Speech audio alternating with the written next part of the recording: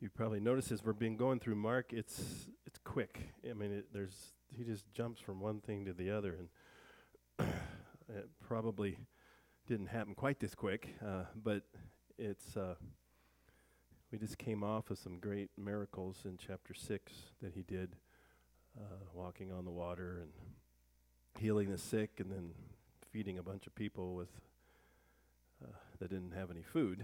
So now this is going to start more now in Mark, where the leaders are going to kind of come to him and start questioning whether he should be be followed, I guess. So if you want to follow along in your Bibles, it's in chapter 7. Now when the Pharisees gathered to him with some of the scribes who had come from Jerusalem, they saw that some of his disciples ate with hands that were defiled, that is, unwashed. For the Pharisees and all the Jews do not eat unless they wash their hands properly, holding to the tradition of the elders, and when they come from the marketplace, they do not eat unless they wash. And there are many other traditions that they observe, such as the washing of cups and pots and copper vessels and dining couches. And the Pharisees and the scribes asked him, "Why do your disciples not walk according to the tradition of the elders and eat with defiled hands?" And he said to them, "Well did Isaiah prophesy of you hypocrites. As it is written, this people honors me with my lips, but their hearts are far from me. In vain do they worship me, teaching as doctrines the commandments of men. You leave the commandments of God and hold to the tradition of men." And he said to them, "You have a fine way of rejecting the commandment of God in order to establish your tradition. For Moses said, 'Honor your father and your mother,' and whoever reviles father or mother must surely die. But you say, if a man tells his father or his mother, 'Whatever you would have gained from me is Corban, that is given to God,' then you no longer permit him to do anything for his father or mother, thus making void the word of God by your tradition that you have handed down, and many such things you do." So we're already seeing some consternation between Jesus and some of these leaders. Now, this washing of the hands, again, this is cultural. We have to remember this doesn't have anything to do with germs. That wasn't something people understood back then. I mean, I think they understood something about it, but not the way we do now. Now we probably wash our hands too much, but back then it was a ceremonial thing. I think it's the idea of doing what we do. That's what they're saying. It's tradition of the elders. They were challenging Jesus' authority. Why do your disciples not do what we do? It's that's the thing here. This appears to be, as it says, they came from Jerusalem up in Galilee, so this is why they came. It's like, it just seems like wouldn't be much fun of a trip. We're going to go up and complain to Jesus. But that's what it seems like they're kind of doing here. And then he quotes Isaiah, and you notice, and again, this is quick. There may have been more dialogue. We don't know. We're not going to put it in. We don't need it. It's here. What we need is here. But he said to them, notice in my version is red letters, so you can tell kind of when Jesus is talking. And so up until verse 6, there's no red letter. They're just kind of talking. And he said to them, think about this. If you're, why don't you? And maybe they ask it nicely. We don't know. Maybe they said, well, why don't you wash your hands like we do? The undefiled thing. And the way Jesus comes back at them is kind of interesting. He quotes an Isaiah prophecy. He calls them hypocrites, which I don't think in any language is a compliment. This is not, and Jesus does this, and we have to be careful with this because we're not Jesus. I mean, I know sometimes we think we can get into people's face because they don't believe, but he knew their hearts, obviously, and we don't, and so we probably should be a little more. Well, and Paul tells us that as much as it depends on you, get along with everybody. Well, why isn't Jesus trying to get along with these guys? Well, because he's God, and he's going to do it the right way, and maybe you should realize you're not, and sometimes if you're doing things belligerently, you probably don't do it as good as he does. A hypocrite, it's a word that we kind of know, but sometimes it's hard to define. Now it kind of means, and I think it did then too, to some extent, fake morals, outward only. And why we know that he's going to talk about that a little bit, we'll get that toward the end. The original meaning of hypocrite, it was the one who was the play actor in a Greek play. You're pretending to be something you're not. It's that's what you do. Watch a movie. Somebody plays to be I'm pretty sure that the Avengers actors really can't do all that stuff. They're play acting. And in that case, it doesn't make it wrong, but he's using it that way. You're presenting yourself as one thing when in your heart you're really not that way. And maybe they did come up to him. You get this in Matthew a lot, where they'll come up to challenging him, and they always say, "Teacher, we know you're a good teacher, and we just think you're wonderful." But then they attack him. And he knows that's going on. He knows, and that's what he means by hypocrite. You're coming up and making it sound like you're just trying to learn from God through me, but really you're just trying to attack me. You're just trying to find a mess up. And it's this defiled hands that they do. And now that word defiled in your translation, maybe in verse 5 and up in verse 2, defiled, it's just the word for common. So we're Jews, we do things uncommon. It's the idea, it's the word koine. I don't know if you knew this, but there are still, I guess, two types of Greek language. There's a classical Greek, and then there's what they call koine Greek, common Greek. Just nothing wrong with it. It's just what people commonly spoke. That's the word here. And that's what all of the New Testament is written in, is in common Greek.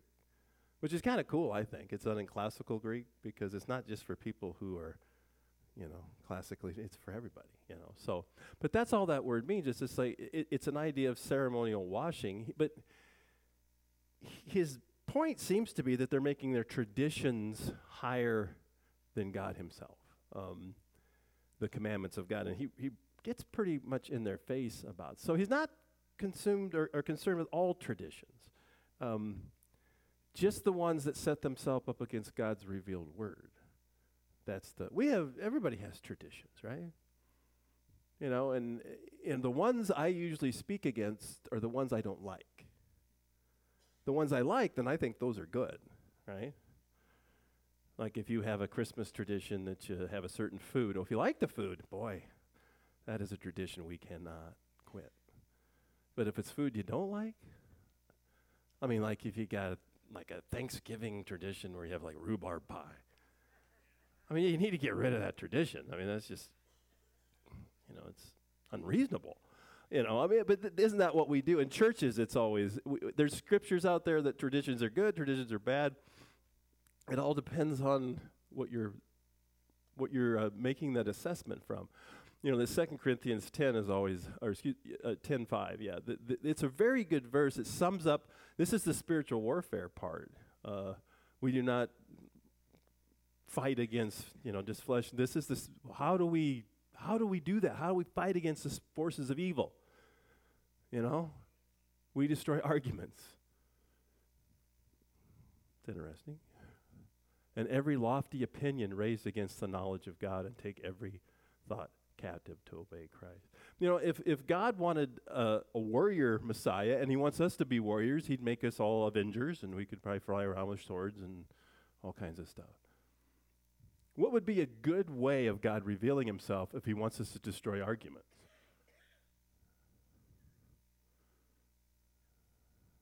Boy, this must have been harder than I thought. Yeah, how about some words? That's what Jesus does. What is Jesus called? In the beginning was the Word. It's almost like God knows what he's doing here. This is, how would I destroy arguments? With what? With cases, with what he's telling us. This is the idea. How would we say if a tradition is good or bad? Well, and here he's not really saying it's bad. It's just, it's not the main point. We can all do that. I know none of you are doing that today, right? None of you are coming here and just going through the motions. Because none of us can fake it. And there's a difference between going through the motions and believing it, and going through the motions and not believing it, right? There's a difference between those two. But this is a contemporary church problem. What do we do with traditions? Do we hang on to them too long? Do we not look to what we can do? And a lot of it just comes, what's your goal? But it stems from either not seeing God's word as ultimately authoritative. It's like, what if somebody shows us that our tradition really isn't as important as we thought? It's easy, when we're trying to when we're the one wanting to change it, to see it different. But when we don't, it's hard for us to see that. And then a lot of times we just take biblical text out of context, I mean, couldn't we do that today? Our tradition now will be, every time we have any type of potluck, I'm going to stand there and watch that every one of you wash your hands, because it says it in the Bible. That would be kind of taking the verse out of context, wouldn't it? Because they're not really talking about that. This was ceremonial washing. Of course, then we have to, I didn't remember seeing that until I read it just right now. Washing cups and pots. I won't go there. And copper vessels and dining couches. I'm like, I'm not even sure what a dining couch is, but you got to get that sucker washed before you can do the right thing. See, it's again, we don't want to take things out of context. And I think a lot of problems in churches is, first of all, we're often not humble about things. This group does this and we do this. Now, we might be right, and that's good, but let's at least listen to the other group. I think it's a good thought that if you're not willing to listen to another person's argument, how strong is yours? If you're just going to listen to people that agree with you, well, that's not hard. If you really like doing that, you can get on flatearthsociety.com. They only listen to each other. Yeah. And I don't know. Do you want to do that? So ultimately, the Isaiah passage reveals the core that their heart is far from it. Where's your heart? And that's hard. Jesus knew it. We don't. Somebody may do something against you or do something that seems weird for God, and there's no way you're going to know their heart. All we can do is, Jesus said, the tree is judged by its fruit. We just can kind of, and you try to give grace where you can. But what he said they're doing is continually violating the first and greatest commandment. They're not loving God, they're loving their own stuff. And in verses 9 through 12, he gives them an example, which is a little weird for us because the word korban is not something we use a lot. It's a Hebrew Aramaic word it's when you designate a whole offering. Korban means you bring everything and burn it all up. And what he's saying is you're bringing everything to God and saying, hey, I gave this to God. But then their tradition was saying that the burnt offering was to be more important than God's direct revealed word through Moses of taking care of their mom and dad. I mean, it's just, you're not doing what the law really meant. We get that in giving in churches. It's, well, let me say this. If you've got some money set aside to help your mom and dad, don't fill out an envelope. Don't give anything. Get that. I mean, that's okay. You can do that. That's probably more important right now. Yeah, I just don't, to say that churches can do that, pastors are really good at that. We can say, well, give it to us because we're working for God. None of y'all are, just us. It's a little bit silly, isn't it? I've loved the way our church has done it. We don't do a lot of pledges. We just kind of say, give with a cheerful heart. And people say, well, what if we don't get enough money? And I'm like, well, then I'll look for another job. It's really not that hard. And it's never been a problem at all because, it's just and again, it's you're taking the weightier parts of the law and putting them down and doing this stuff just to kind of go through the motions. This money in this case is used to helping parents in need was instead being used to fulfill some sort of outward religious vow and then cause them to break God's direct commandment. All of your money and time is God's. Just give it to him in the way that you think the Spirit and other wise people around you want to. It's really not that hard. Should be kind of freeing, Just kind of do what you feel God wants you to do. Quit worrying so much. I think we do that too much. But in Matthew 23, this is kind of similar.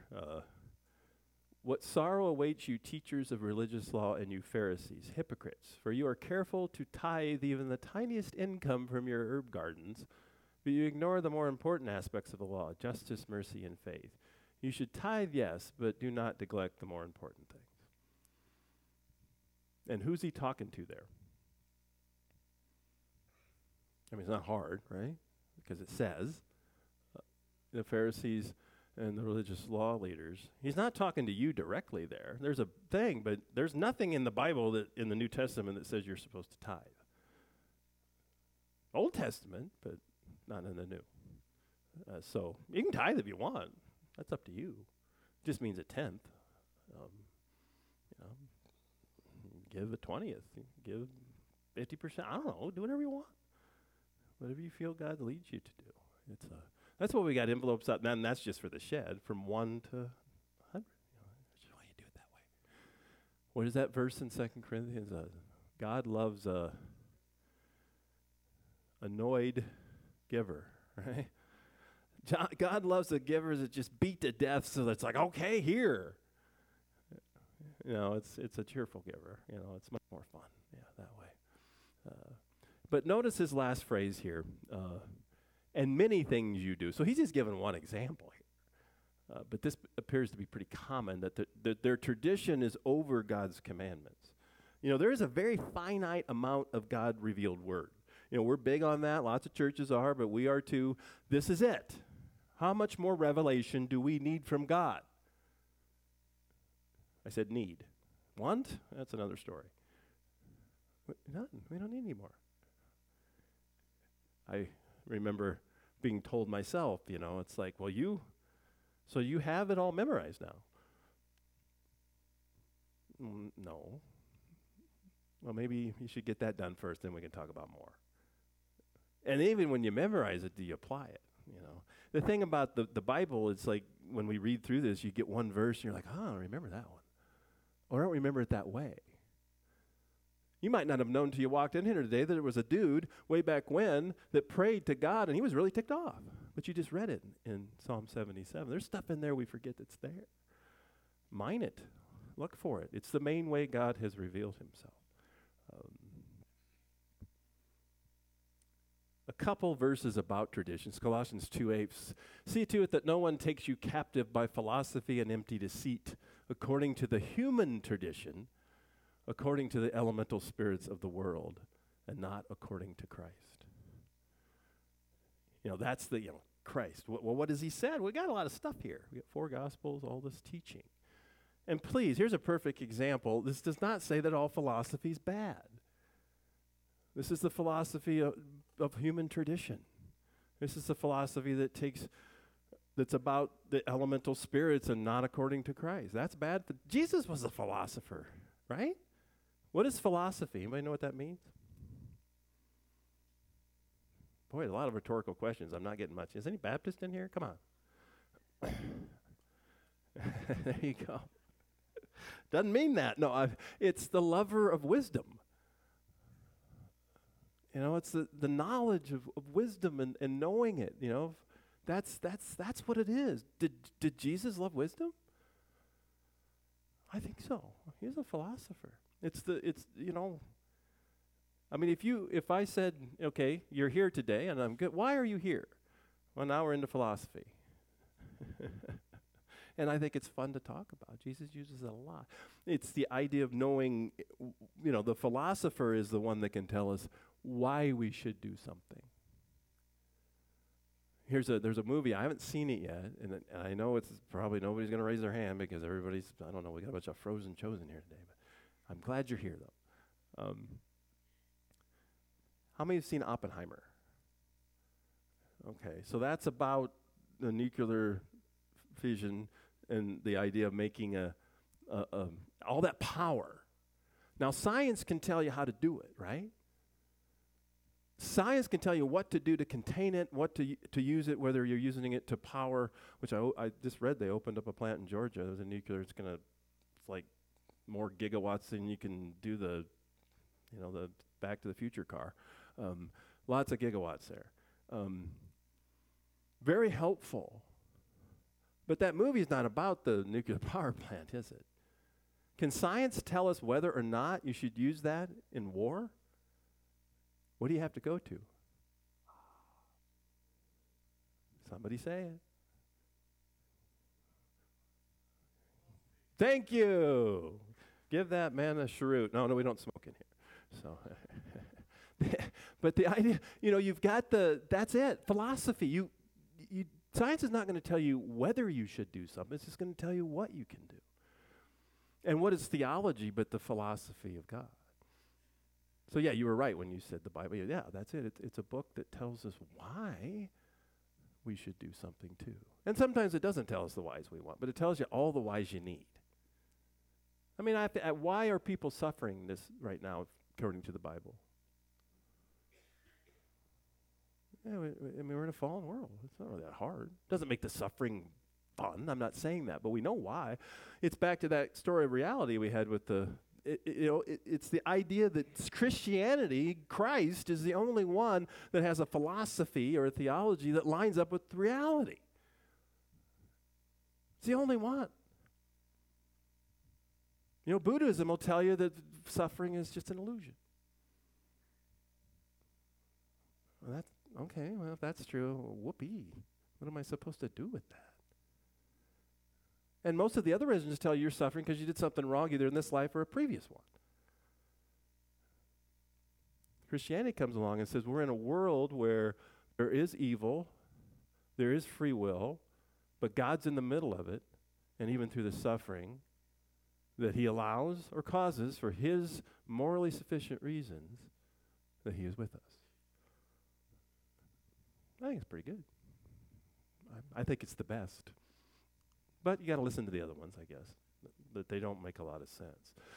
2 Thessalonians, so then, brothers, stand firm and hold to the traditions that you were taught by. So tradition can be good, too. It depends on where they're, either by the spoken word or by our letter. It's back to revealed word. Well, let's go to the second half here quickly to what defiles a person. He's going to take this and do a even deeper teaching for us. He called the people to him again and said to them, hear me, all of you, and understand.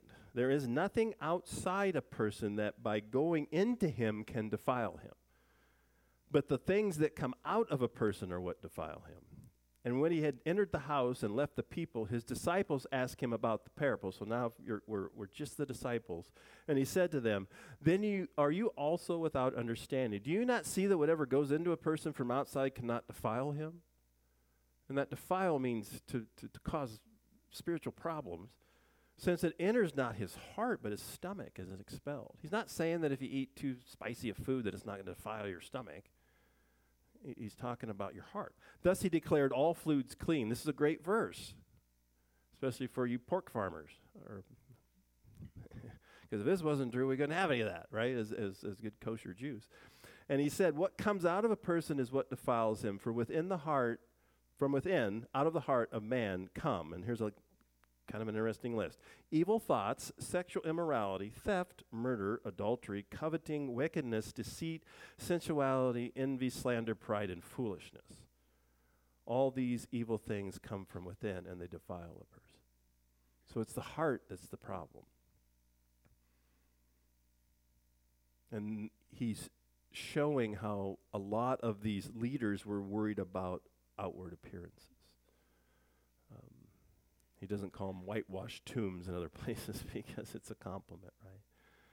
So he's teaching the people in verses 14 and 15 and just his disciples at the end. And that's always so cool. We get this in the Gospels quite a bit where we kind of always get the fly on the wall. You're like, oh, you get to see the next section.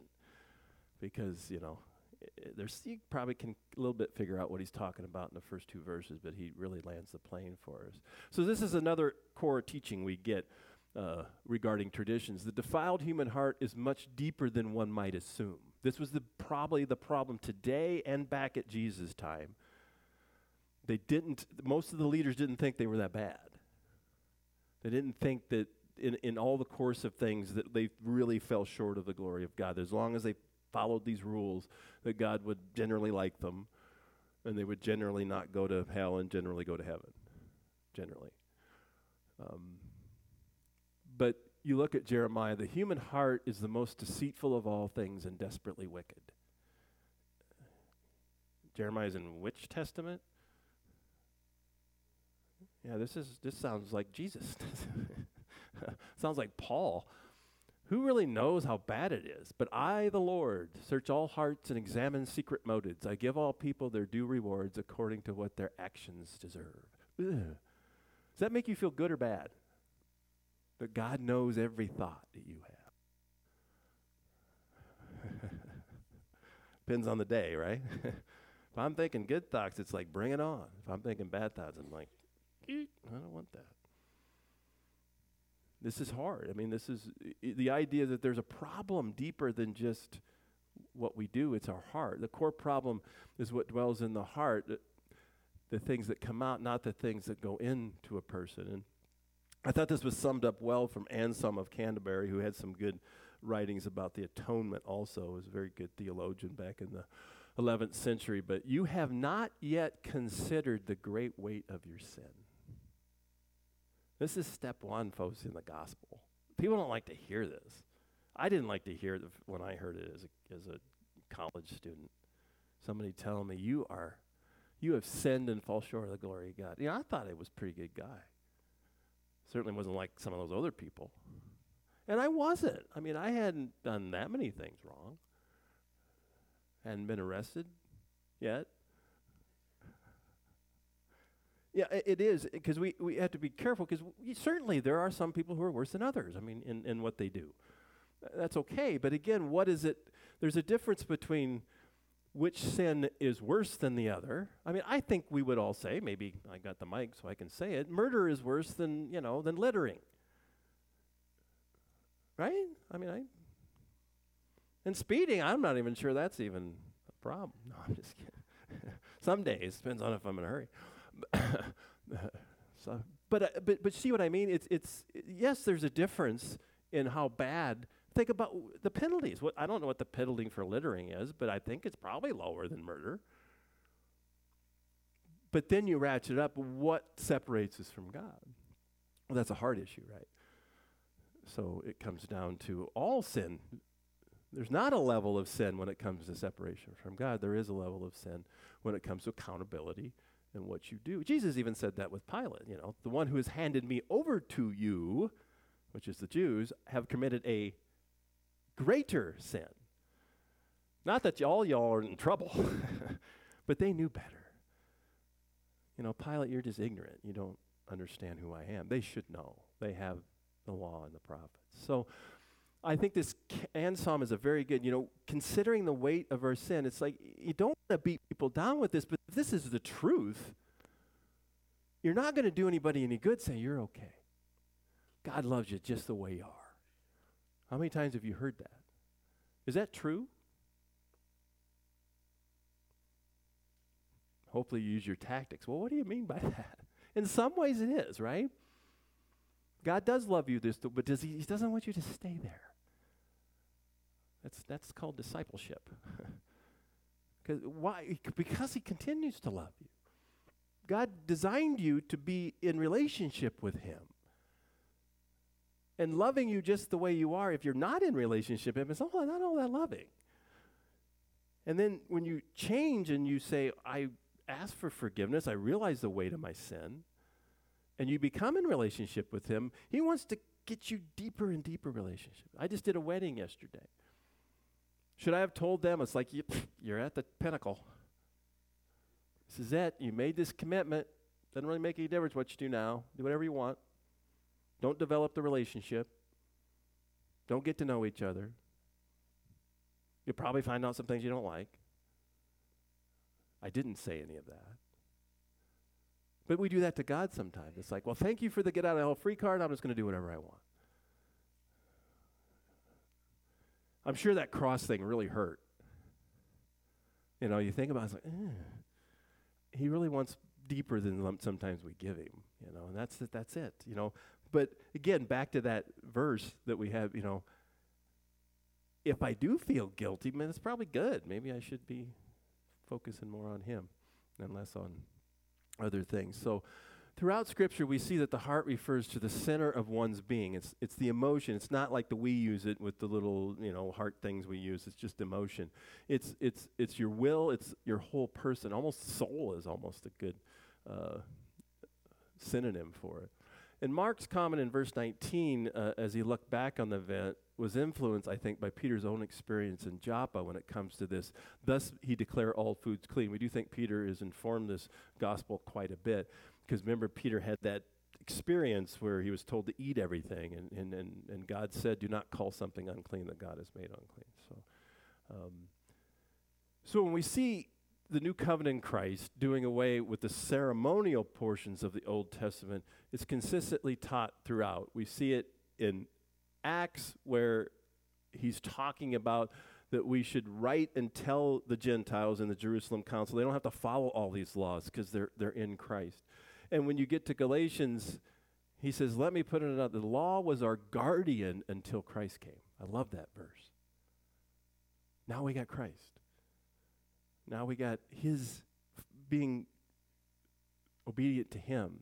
We don't need the guardian anymore, for we're all children through faith in Christ Jesus. So as you look into this list is very similar to Galatians, where we have the fruit of the Spirit at the end in chapter 5. This is a very similar list that Paul picks up on. These are the things that come out of an evil heart. But what he's trying to get in all of this is to major in the majors.